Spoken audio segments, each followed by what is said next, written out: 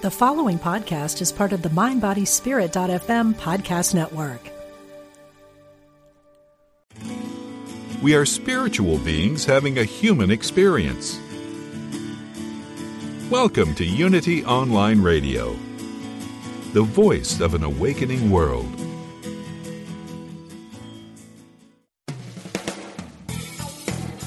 Welcome to Truth Transforms. Join in for spiritually enlightening discussion and the practical application of new thought principles. Here's your host, Reverend Galen McDowell. Hello, this is Galen McDowell. I am the Executive Minister and Senior Assistant Minister at Christ Universal Temple in Chicago, Illinois, where the Reverend Dr. Derek B. Wells is the Senior Minister and the Reverend Dr. Johnny Coleman is the founder. I've been interviewing people all year who I feel are making a positive impact in the world with their work in the spiritual, inspirational, motivational, self-help worlds. And today I have another person whose work greatly impacted me many years ago when I became exposed to his work. And I want to give you all an opportunity to be exposed to his work as well, and also to nudge him to do some more work. So today, my guest is a Unity minister and author of the book Wisdom for a Lifetime: How to Get the Bible Off the Shelf and Into Your Hands, the Reverend Alden Studebaker. How you doing there, Reverend Alden? I'm doing great, Galen. It's so good to talk with you this morning. Beautiful, beautiful. So before we get into digging into the book, because I really want to ask some really good questions about the book and then open the floor up and give people an opportunity to ask you questions if we have some callers that are listening that are willing to call in live. And that's a wink, wink to everybody that's listening live, because I know a lot of people listen to the show later on podcasts, on Apple Podcasts and Google and Stitcher and Spotify and Podbean and all those different podcast apps. But if you're listening live, I would love to hear you call in and ask some questions about the Bible, the metaphysical Bible interpretation, how to study the Bible, things of that nature, so we can do what we do. So anyway, could you give people a little bit about your background and how you got up to writing the book, Wisdom for a Lifetime? I'm glad to, Galen. I was raised in what you would call kind of nominally Christian family. My mother was from the Congregational Church. My dad was a Lutheran. We weren't big practitioners of those churches, so we kind of bounced around a bit when I was a young kid to different Protestant churches, eventually the Unitarian Church. And I was born not far from you there, over in East Chicago. So I grew up in what people in Indiana call the region, right along Lake Michigan there near Gary. And when I was 10, my family moved to Honolulu, which was a huge move in so many ways. And I don't have time here to tell you all about it. But when we went to Hawaii, we started going to the Unitarian Church. And after a while, my brother was disabled. He had a very serious birth defect and in a wheelchair, and he kind of looked different. And the Sunday school director from the Unitarian Church came to my parents and said, "Could you not bring him anymore? He makes the other kids feel bad." Not a very Unitarian kind of thing to do, but it kind of put my folks off. So we didn't go to church for a while. And then one day, my mother saw an ad for a lecture by Dr. Maxwell Maltz, who wrote the classic book Psycho-Cybernetics, and he was speaking at the Unity Church in Hawaii. She went there, was very impressed with their minister, Reverend Stan Hansen, started going to church. My dad went to church. My sisters went to church. My brother spent most of his time in Shriners Hospital, that's where he was. But as a teenager, I was practicing my religion at the time, which is called the National Football League. And in Hawaii, the games come on at 7 in the morning, which kind of keeps you out of church. And I remember it was February because the Super Bowl was done, and my mother said, "What do you think about coming to church? It's not what you think it is." And I kept thinking, church, they're going to lay some big guilt trip on me. They're going to tell me I'm the worm of the dust. I've heard all that. I think it's bogus. So I came and I sat in the back and I listened to the minister and I said, wow, that kind of makes some sense. And I kept coming back, sitting toward the back, until the Youth of Unity teenage group spotted me, invited me to one of their campouts, and I was in. And I've been in Unity now since I was 15. Now, in Unity, they don't have like confirmation classes so much, like when you reach a certain age, you know, and you get your confirmation Bible. And I had not really been exposed to the Bible. But my Lutheran grandmother, who, when she was 18, she was supposed to go off to the missions in China, got swept up by my grandfather, and they got married. But she stuck as a very, very dyed-in-the-wool Lutheran, sent me what I call my confirmation Bible. I still have it. A little black, red-letter edition, Revised Standard Version. And I started looking at this Bible, and I started reading it. I'm going, wow, there's some truth in this. And, you know, it just sort of leapt off the page to me. So that was my introduction to the Bible. And, you know, in Hawaii, you know, it's not what you would call, it might be the most southern state in the Union, but it's not the Bible Belt, trust me. And so I continued with my studies in Unity, eventually, you know, going on to get a degree in religion from a university, and entered into the ministry. So I got a very classical university training for someone who would go into a seminary, who would go into a ministerial training, learned a lot about the Bible from my professors, learned some of the languages of the Bible. And that was kind of my introduction to things. And what led me to write the book, Wisdom for a Lifetime, came a little later, I'd say about 10 years after I was ordained. It was in the early 90s. I was an associate minister at the Unity Church in Bellevue, Washington, which is suburban Seattle, or what I like to call Unity of Microsoft, because that's right down the street. And I was teaching this class, a basic Unity class. At the time, it was called, you know, Old Testament Bible interpretation. You have 10 weeks to teach Bible interpretation about the entire Old Testament, which is quite a challenge. How do you do it? You know? And I kept thinking, you know, is there some kind of handbook or something somewhere that people can use to help them develop their own individual metaphysical interpretations of the scriptures? And I asked a bunch of my friends, I asked some of the teachers at Unity Village, and nobody really knew of any handbook, you know, a syllabus here or there, but nothing particularly that you just buy off the rack. And that was those were the seeds of my beginning this process of writing the book. And I left the church, went on sabbatical with all three of my kids and my wife in Topeka, Kansas. So we ended up moving there. We had a family member who had a house to rent. And that's where I began to assemble this book. And it was published 22 years ago.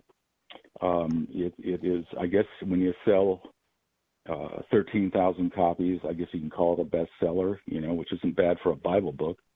And the feedback I've gotten from colleagues and just people over the years is how much they appreciate what I was able to do to show them how to do it, and to talk about the Bible really from a literary point of view, not a literal, but how did it come to be written? What elements helped to create the Bible that we're in there? What's its background? What are you looking at? And how can you then go about discerning the meaning of it in an allegorical or metaphysical way that has benefit in a transformative sense for us individually? And I really think there's a need for that in New Thought, because we can get kind of distracted by all the other wonderful self-help books that are out there and different practices and teachings and so on. But our real core in New Thought is metaphysical interpretation of Scripture. So that's a little of my background and how I came to that. Beautiful, beautiful. So before I could even offer callers, we have a caller that called in. So I'm gonna bring the caller in, Reverend Alden, and let him ask his question. Okay. Hmm. Let's see here. Eric, are you there? Yes, I'm here. Can you hear me? Yes, I can. Do you have a question for Reverend Alden Studebaker? Yes, I have a quick question. My question is, I know that he's using this his technique in the book, The Wisdom of a Lifetime, for the Bible. I was wondering, could you use that same technique for the Holy Quran? Could you do a metaphysical interpretation of the Holy Quran? Is there? Can we? My question is. You're reverbing, Eric. Hold on. Let me turn it on. I don't see why you couldn't apply the steps that you would go through with the older New Testament or Hebrew Scriptures and Christian New Testament with any bit of Scripture. And certainly the Quran, which is part of the Islam, part of the group of religions of the book, so to speak. The Hebrew New Testament, Christian. Hebrew Old Testament, Christian New Testament, and the Quran really are all connected in many ways. And in the book that I wrote, I actually have a section about the Quran and showing some of the ideas and connection between what we call the Bible and the Quran. And there's no reason why you couldn't apply that same method to the Quran. That'd be my best answer. All right. Well, Okay. thank you, Eric, for the call. Much appreciated. Okay, appreciate you both. Appreciate the great work. Keep up the great job. Thank you. Thank you. So, in the book, The Wisdom for a Lifetime, you go a lot into how to study the Bible. And I have several questions I would love to ask you, so I'm going to start with this one. So they won't be in order of the chapters of your book, but I think it's important to have this conversation. So one of the in the book, in chapter 8, Everyone Interprets the Bible, you go through, I believe, 9 ways in which people interpret the Bible. And my question is, for the last 2, allegorical, and I'm not using the word verses, but it's really not verses, allegorical versus metaphysical, allegorical and metaphysical, because I've had some vigorous debates. I'll just say it that way. Before your book came out, and your book gave me, I would say, a little ammunition to debate that allegorical interpretation and metaphysical interpretation as viewed in New Thought is not exactly the same. I would love to get your insight on how you wrote that and came to those conclusions and wrote them in the book. Yeah. I mean, allegory in a generic sense, is not necessarily metaphysical, but it's the basis of metaphysical interpretation. Right. An allegory, we say it's raining cats and dogs. Okay. Perfect example of allegory. Is that metaphysical? No, it just means that it's pouring outside. Okay. Right. When we look at what is represented in Scripture as allegory, that the people, places, and events represent something other than what you're reading, that's pure allegory. When you apply this, if I can use the word filter, of spiritual principle, psychology, what goes on in our consciousness, into the allegory in the Bible, that's when it starts to become metaphysical. That's when the character of Abraham suddenly represents faith in us, rather than simply Abraham representing something else in an allegorical sense. So they are distinct.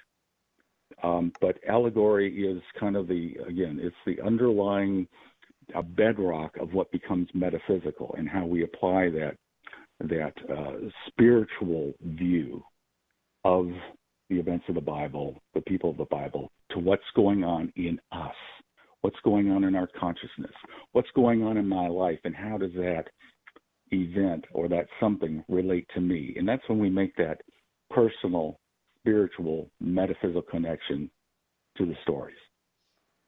Got it. So when I would have these discussions, part of the reason why I would have them is I'm a big believer in language, and language matters. The words you use and how you describe yourself matters. And I felt as though that, and I still feel to somewhat that because of the word metaphysical is used sometimes in ways that make people uncomfortable, they discard the term. And I get, person walks to the metaphysical books section in the bookstore. They're like, oh my God, what the heck is this? That has not necessarily anything to do with what we do in New Thought, because nobody would go to a university and say, they're teaching metaphysics. Let's run up out of here, without understanding that it's a branch of philosophy, and it's applied to the Bible through New Thought as a lens. Please go ahead. Exactly. Yeah, I mean, metaphysics, goes back to Aristotle, and there's a whole branch of philosophy dealing with metaphysics. Literally, the term means to look beyond the physical, and that's essentially what we're doing when we do what we call metaphysical interpretation. We're looking beyond the obvious story or even the historical aspects of the story and saying, okay, now how does this situation relate to what's going on in my life right now, 2020, or whatever moment we find ourselves in. And then the word metaphysical is often used in kind of a very broad sense to include things that we would not consider part of New Thought. Right. And when you walk into what's called as you said, you walk into a metaphysical bookstore and you go, oh my goodness, there's everything here.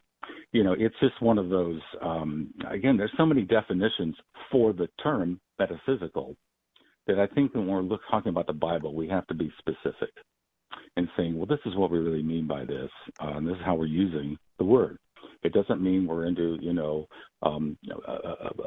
putting a crystal on my laptop when I want to write my next book, because I know the energy is just going to go right into my laptop and I'll be able to write. I'm being facetious here, but we get what I'm saying.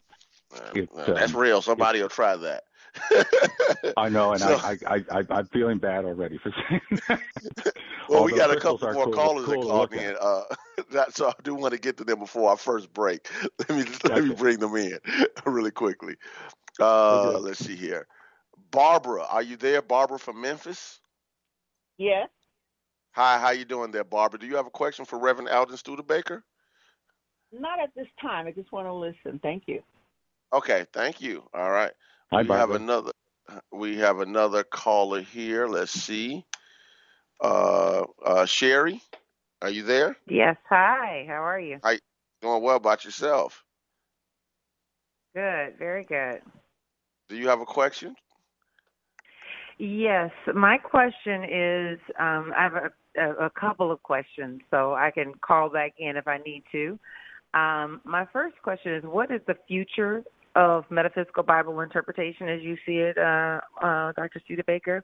And then, because I actively use your text, I do a metaphysical Bible hangout, and so all we do in that is interpret Scripture, and I use your book as the outline to talk about how you do metaphysical interpretation. And so my question is what do you do with those words that aren't necessarily defined by Fillmore when you are developing your interpretations for reinsertion into the passage? Mm-hmm. Yeah, of course, you're probably using the Metaphysical Bible Dictionary, I imagine. And, you did... that and also Jack Addington's Hidden Mystery of the Bible. Gotcha. Okay. Whenever you don't find something that someone else has already worked out, that's when you need to do your own work on it. And for me, I always look, and there is some of this in the Metaphysical Bible Dictionary, is to look at the actual word in Hebrew or Greek that's being used, and to look at the various other definitions for those terms, and to see if there's something you can work with there.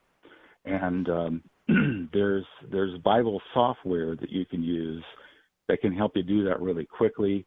Also, Strong's Concordance of the Bible is another way of checking out, well, what does this word mean in other applications, and just to play around with it and see if maybe something new comes to you that brings the insight you're kind of looking for. That's what I would recommend doing. Okay. Do you know if there was a methodology that Fillmore used for developing the metaphysical interpretations, or were they things that were just passed down to him and he just recorded them? I don't know the whole history behind how he came up with everything. I have heard in Unity Lore that he had help with the Hebrew and Greek aspects of the Metaphysical Bible Dictionary, but I don't know the whole history of it, other than the fact that we are so blessed with the work that he did. And the Metaphysical Bible Dictionary is a one-of-a-kind book. There's nothing else like it out there. And to think that it has stood the test of time in the New Thought world and is still very relevant today in our journey forward. Agreed. Yeah. So, okay. Do you And have then any? what do you I was about to say, I know you got another question. Let's go ahead, squeeze it out. Go ahead. I'm not trying to hog the conversation. No, that's okay. Go ahead now. and ask. We can deal with this question before the break, because we have a break at 10:29. Sherry? So the future. I'm interested in right. what he sees as a future, and particularly because it's us that are doing metaphysical interpretation, as far as I know. There may be other people, but I haven't heard of them. And I feel like it's an art and a science that could die out on our watch if we don't take responsibility for sharing it and passing it on. I think it's incumbent upon ministries, Unity, CSL, and other independent New Thought churches to find ways of bringing the new generation into metaphysical Bible understanding. And, millennials, Gen Z, they have a different approach to religion in general than maybe we did in terms of attending churches. I know this because I have 3 millennial children. And so I kind of count on watching what they do and listening to them. And I really think that we have an opportunity, particularly through technology, to hold classes and things through Zoom, through other means, in small groups. Because one thing I know about millennials is that they do like the more small group kind of work more so than the big Sunday morning church thing. Not that that isn't important, but they really gravitate to that. And the more we can figure out ways to show them how the Bible can be relevant to their life and that they can then begin to work on it themselves in their own spiritual path, I think that's the way that this can continue on beyond our generations. And I understand your concern about it kind of dying out. Back when I wrote this book, I was concerned about it dying out because of our being so enamored with whatever the latest book Deepak Chopra came out with. Wonderful writer. I love his stuff. But we tend to put our energies into all this other stuff out here on the periphery versus what our core teachings are. And I just think that is just what's so important, and it's imperative that we give this our attention and energy. So I think it's not going to be dead, but I think it needs maybe revitalization in some way. And the communities that you see doing I know we're about to run out of time. The communities that you see doing metaphysical Bible interpretation, are there other communities around the world that are doing it besides us? As far as you know? I look at a lot. I don't know what goes on so much outside the United States and Canada, but I think that I'd have to spend a little time with that, to be honest, and look around in a World Wide Web sense, take a look and see what's there. When you look at when I look at other churches, I don't always see metaphysical Bible classes. Sometimes I do, sometimes I don't. I'll tell you, it's kind of hit and miss. It's really whatever that particular. I mean, there's so much autonomy within New Thought that you don't always find what's being taught as consistently. Certainly, the basic teachings of New Thought. Yeah, and in Unity we talk about the 5 basic teachings of Unity. We even have a book about that. But as far as Bible goes, it's kind of up to the individual spiritual leader, minister, whoever happens to be there, what their inclinations are, what their Bible background is. And it's very it's all over the place. Let's put it that way. It's it's very specific to that leader. So. Yeah. I would have to say we have in about 40 seconds we're going to have to take our break. So I know. so let me ask you a few questions. If you want to call back, please do. So you can get your questions out. And I just want to shout out Reverend Alden. This is Reverend Sherry James. She's leads a UFBO church, Up Church, United Understanding Principles for Better Living Church in California, and she does a great job teaching the Bible on I think it's YouTube or Zoom. Bible Hangout. It's Zoom, and then it rebroadcasts on YouTube. Yeah, so if you all need to look that up, if you all want to do a week-to-week drill down, just look up Bible Hangout, and she will make sure that you get some good stuff. Los Angeles or Inglewood. Okay. Inglewood. I used to be a minister in LA years ago. Oh, wonderful. Well, I'll extend. Okay. We're gonna break. I'll extend an invitation to be a part of the Bible Hangout one evening. So. Okay. Thank you. All right.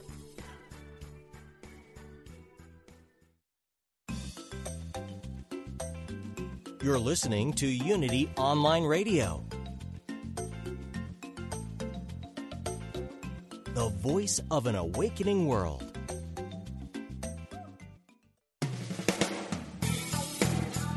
Welcome back to Truth Transforms with your host, Reverend Galen McDowell.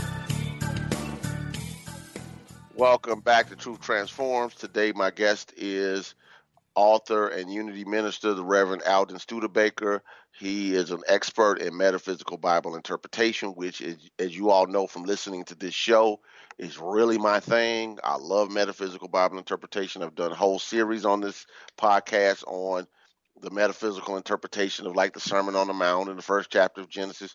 Go back and look in the archives. If you're new to this, go back and look through some of the work I've done on the Bible on this podcast. So, Reverend Alden, what I would like for you to do is go through your 4-step process I believe you call it, I actually have the book in front of me, page 177. You call it the 4-step process of metaphysical Bible interpretation. Could you explain what that is and how the metaphysical interpretation emerges from this 4-step process? Well, I'd be glad to. It's really a very, sort of logical approach to the Bible. And you begin by deciding what you want to read, what passage do you want to study. And so you look it up in whatever version of the Bible you happen to be following. I do talk a lot about the different English translations in the book in a previous chapter. But a lot of people today use the New Revised Standard Version, which is a very, very good one. And so you pick what you want to study, and you read the verse over a number of times till you start to get a feeling for it. And then if there are words that kind of leap out at you that seem significant, you then do a little bit of a study of those words by looking them up in dictionaries. Bible dictionaries are the best place to kind of get a feeling for them. You want to look up a little bit about the passage in commentaries or any handbooks that you might have available to you to kind of get a good understanding of what's happening in the story in a historical sense, and to kind of get a feeling for that. If it happens to be in a certain location in Palestine or the Middle East, you maybe look up the Bible Atlas to kind of see what that's about. But the idea in the first step is you want to get a very good understanding of what's going on in the scene. You want to really kind of get a grip on that, because I think it's good to understand, and when you're doing metaphysical interpretation, some people kind of leap ahead just to the interpretation, but I really think it's important to get a feel for the original intent of the Bible writers. What were they? What were their concerns? Why did they write this? What's kind of behind it in kind of that original audience that they're trying to reach? And then you want to spend some time looking at the various aspects in step 2, the key words that really leap out at you, the names and places and objects and people that are in the story. So you want to kind of identify who those are. I talk about looking at the actions or the verbs. What's taking place in a movement kind of sense. And this is not so typical of original metaphysical Bible interpreters. This is something that kind of came to me once when I was in ministerial school. When you're in school, there's this committee you meet called the Licensing and Ordination Committee. I've been on both sides of it. It's always better to be on the committee than in front of it. But you have to give a talk, 7-minute talk, and then they sit down and talk to you. Well, I gave this metaphysical interpretation of the character of Abraham. And, and it was a prosperity talk, and I spoke to all the different things that I thought that he did that was very prosperity oriented and connected to principle. I looked at the actions that he took, and the committee went totally berserk on me about it because they'd never heard anything like that.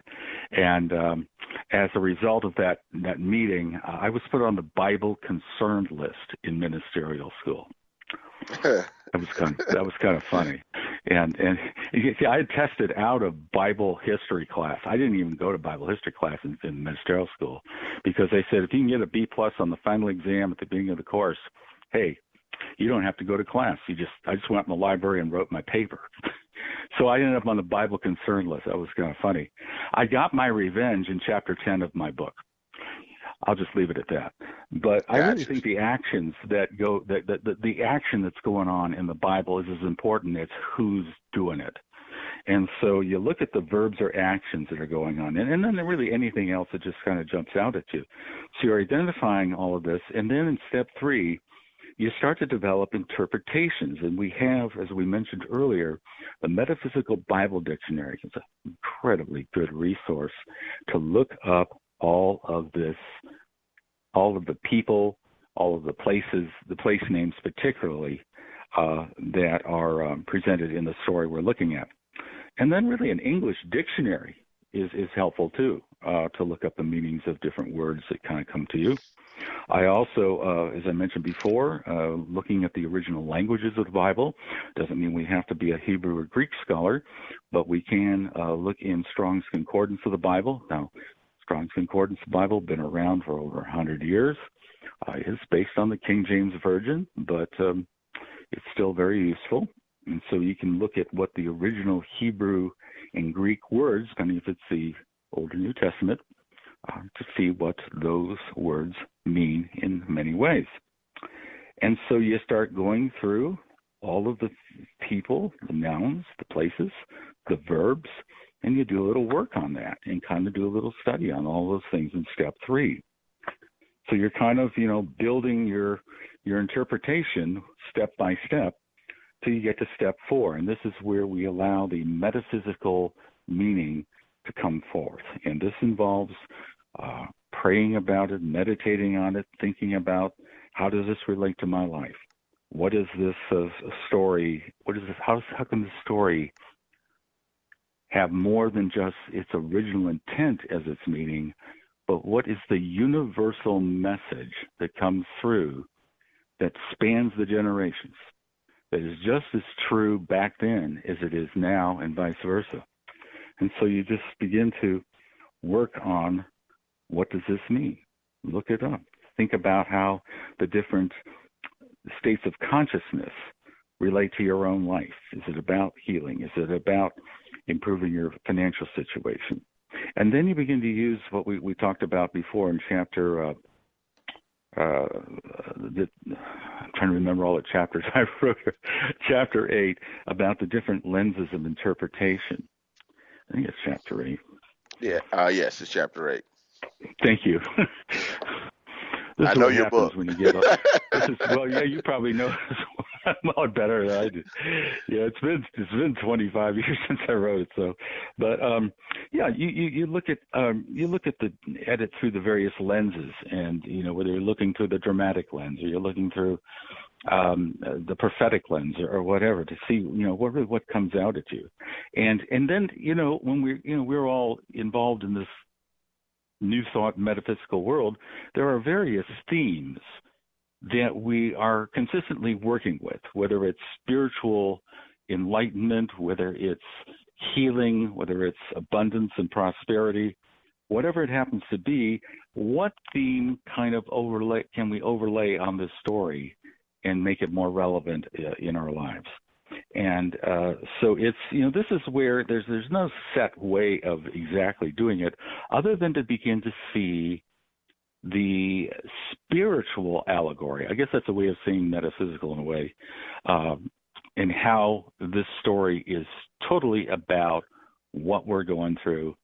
And that's when the Bible makes that personal connection to us. And when we do, the whole idea behind the title of this book, Wisdom for a Lifetime, I did not come up with the title of this book. When I was writing this book, this is back when all the books for dummies were coming out in the early 90s. Bible for Dummies had already been taken, not very politically correct either. So, but I had working titles, and it was my editor, Michael Madej from Unity Books, a dear friend and colleague of mine. We went through ministerial school together, who I think he was driving somewhere around Ann Arbor, Michigan, and I think the light came through the clouds, and all of a sudden it told him the name of my book is Wisdom for a Lifetime. And the whole idea is this: if you do the work of metaphysical interpretation, whether you use these 4 steps or not, or if you do, and you spend the time with Scripture, whether it's just a one-line piece out of the Bible or a full-blown story, and you do the work with this, you do the study, you look things up, and you come out with an interpretation on the end, that is wisdom that will stick with you for a lifetime, because you'll remember it. The mind will remember it. The cells of our brain will remember it. And when we get into a situation where we're feeling challenged, or a situation where we need to bring some insight to our lives, to come up making decisions or whatever it is, that Bible story or those Bible verses will become relevant, will be right there to help you. So that's what this book's about. How can you do that? And I like to talk about it as being like eating an old-fashioned white bread, peanut butter, and jelly sandwich. And it's got to be white bread, not whole wheat. I don't eat that anymore, but whole wheat, white bread, it sticks to the roof of your mouth, and you're sitting there going, "Where's a glass of milk? I need it." Yeah, wisdom for a lifetime is that peanut butter sandwich stuck to the roof of your mouth. That's good. That's good. So let me ask you, first of all, a couple of quick questions. One, I know Unity at one point used to publish this book. If a person wanted to get a copy of it, how could they get it? And do you have anything else coming down the pike? Yes. There was an initial run of the book, and that has completely sold out. There are a number of copies available used on Amazon that you can get. If a person wants to buy a clean copy, they can contact me. I have some that I bought years ago, a bunch of them, that I will sell to anyone, delivered and autographed, so you have to let me know, for $10 and till I sell them out. And all they have to do is go to my website, aldenstudebaker.com, and go to the, let me see what part of the page is that. It's on, I think, the last page of my website, and I'm pulling that up right now. You just go to news. You go to news, and it will explain how you can order a book from me. It is still available in ebook form. If you go to unity.org and get into the book order section, you can buy it from them, or you can go on Amazon and buy a Kindle version. It's much, much less expensive, of course, in e-form. So it's available in that way. I am right now in the middle of producing a second edition. And this second edition is called Wisdom for a Lifetime in the 21st Century.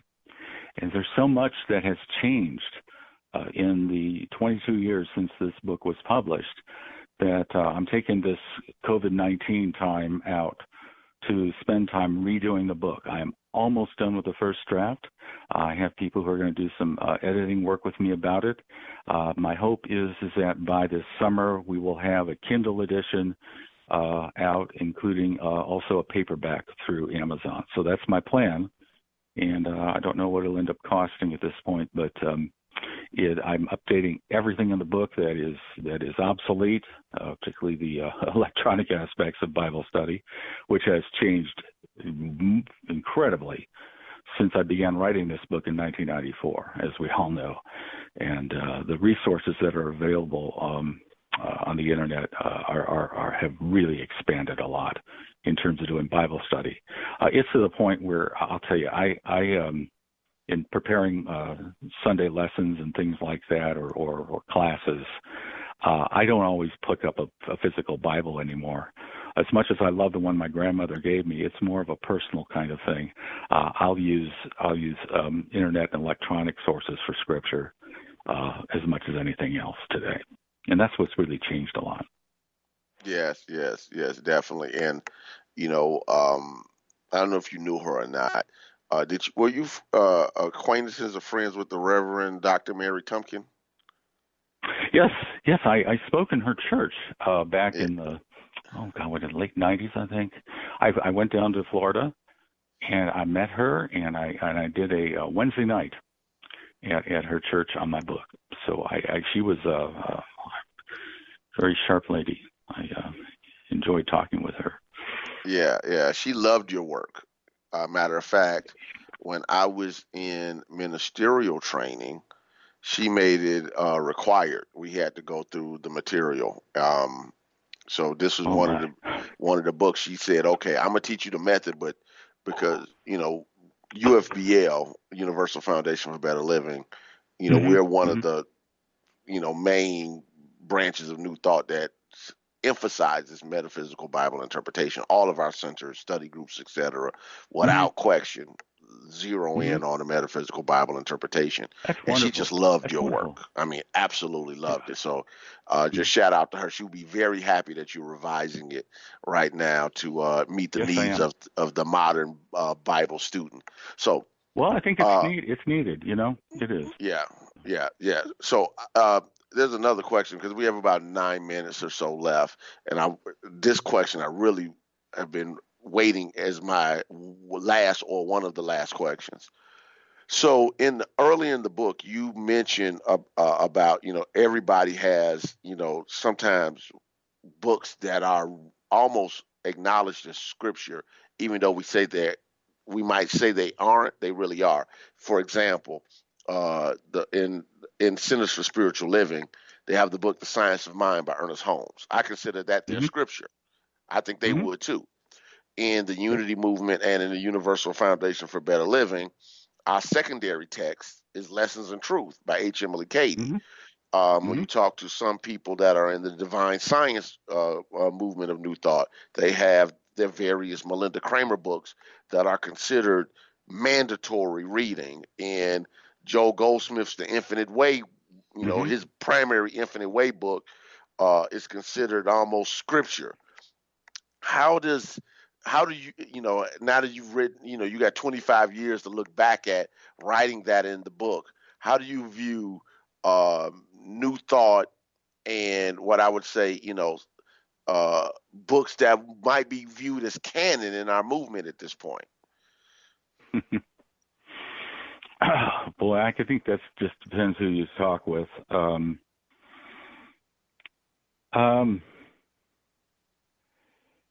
Yeah, I guess I'm still kind of old school Unity about Lessons in Truth. You know, it was just so emphasized when I was in ministerial school and in my early days of study. You know, today, you know, the word Scripture has a very, for lack of a better word, special meaning. And we use that word often too much, but it's where there's a reverence for what you're reading, you know, that it stands the test of time. And so whatever book we might be talking about, it has to be something that's not a passing fancy, not just a fad, not just this is cool now and now I'm on to something else. It's something that's enduring.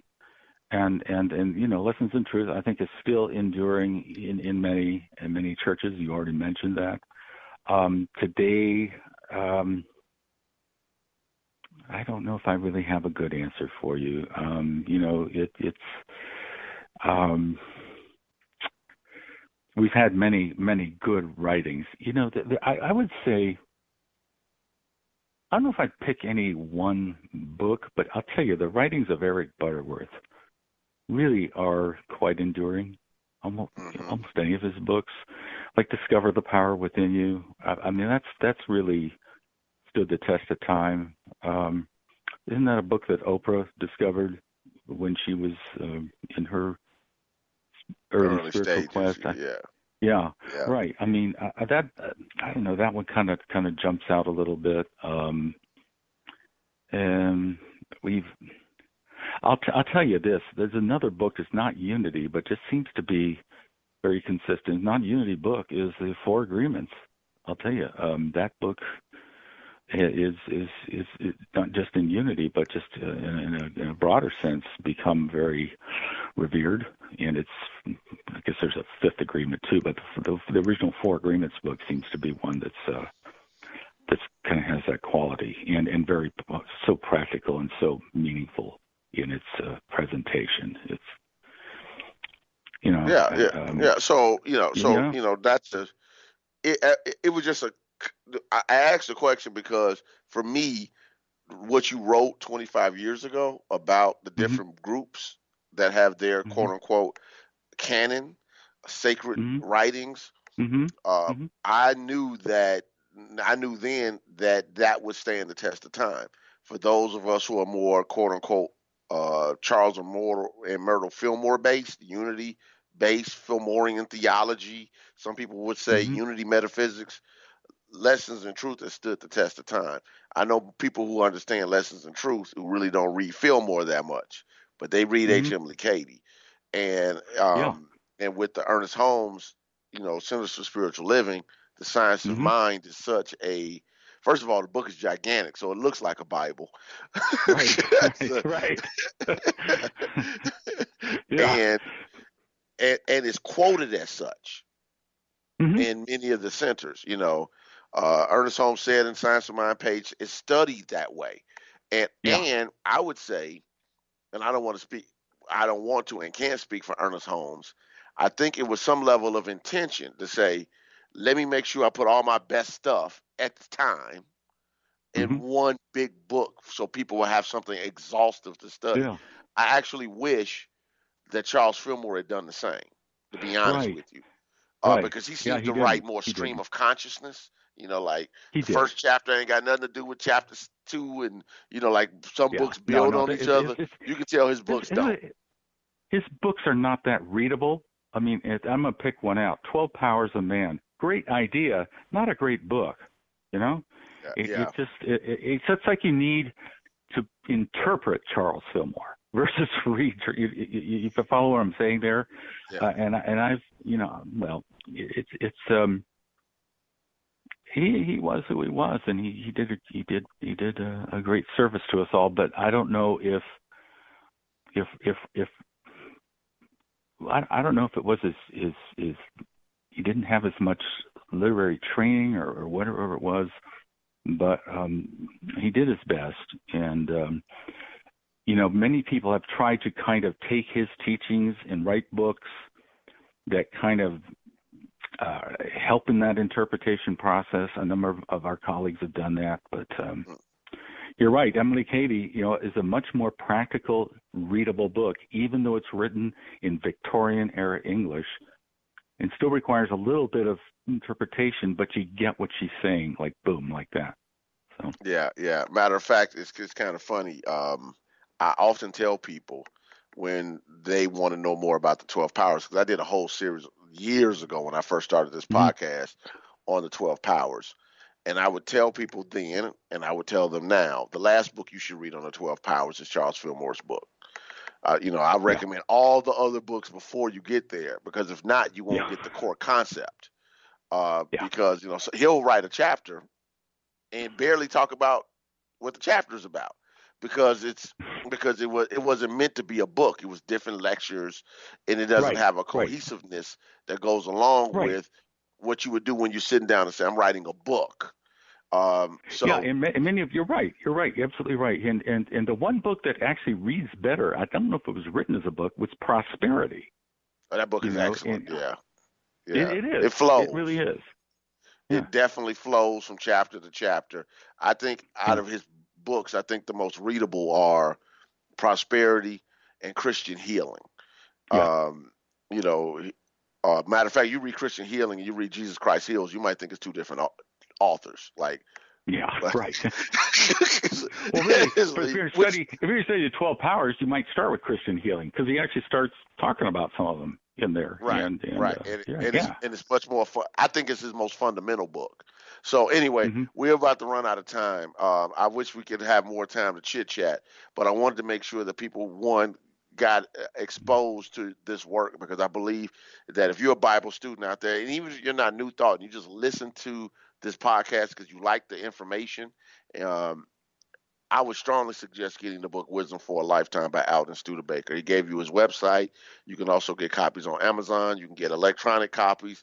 Just walk around with it on your iPad or your phone or your computer and do what you need to do. Trust me when I tell you, because I don't ever tell people to spend money that I haven't spent and to do stuff that I won't do or have not already done. Get this book. You want to make sure. And when he gives the new edition, get both editions, because you're getting the collective consciousness of all of these years of study. So I'm looking forward to what you are going to produce this summer. I'm excited about it. When it comes out, maybe we can have another conversation about the new book and its edition. So we have about 30 seconds left. So let me thank you for coming on the show, and I bless you in your new endeavors.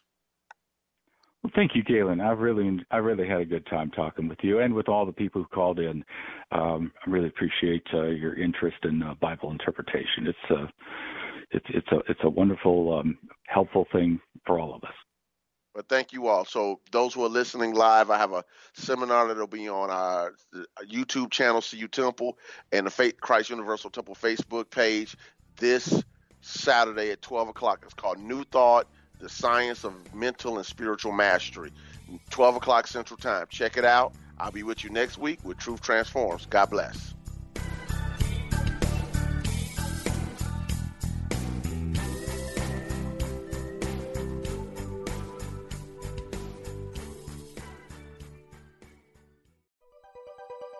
Thanks for listening.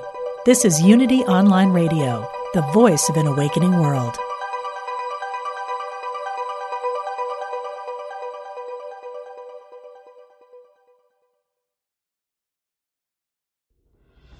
Are you looking for help on your path to healing? I'm Lisa Campion.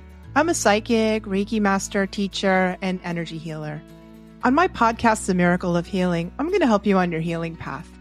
Listen to conversations with leading teachers in energy medicine, quantum healing, and people who have recovered from loss and illness.